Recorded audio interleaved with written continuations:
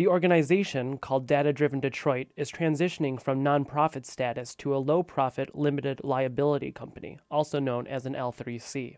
Director Erica Raleigh says the new configuration is a step in the right direction. We were well positioned to serve the community in the way that it needed at the time. And now, moving forward, we're able to partner with a wider range of groups, expand our partnerships while also strengthening our existing relationships that we've formed over the course of 7 years. Raleigh says Data Driven Detroit has worked with various universities, government bodies, and community groups, including WDET. The organization got started with a nearly $2 million grant given by the Skillman Foundation and the Kresge Foundation in 2008 to analyze statistics in Detroit.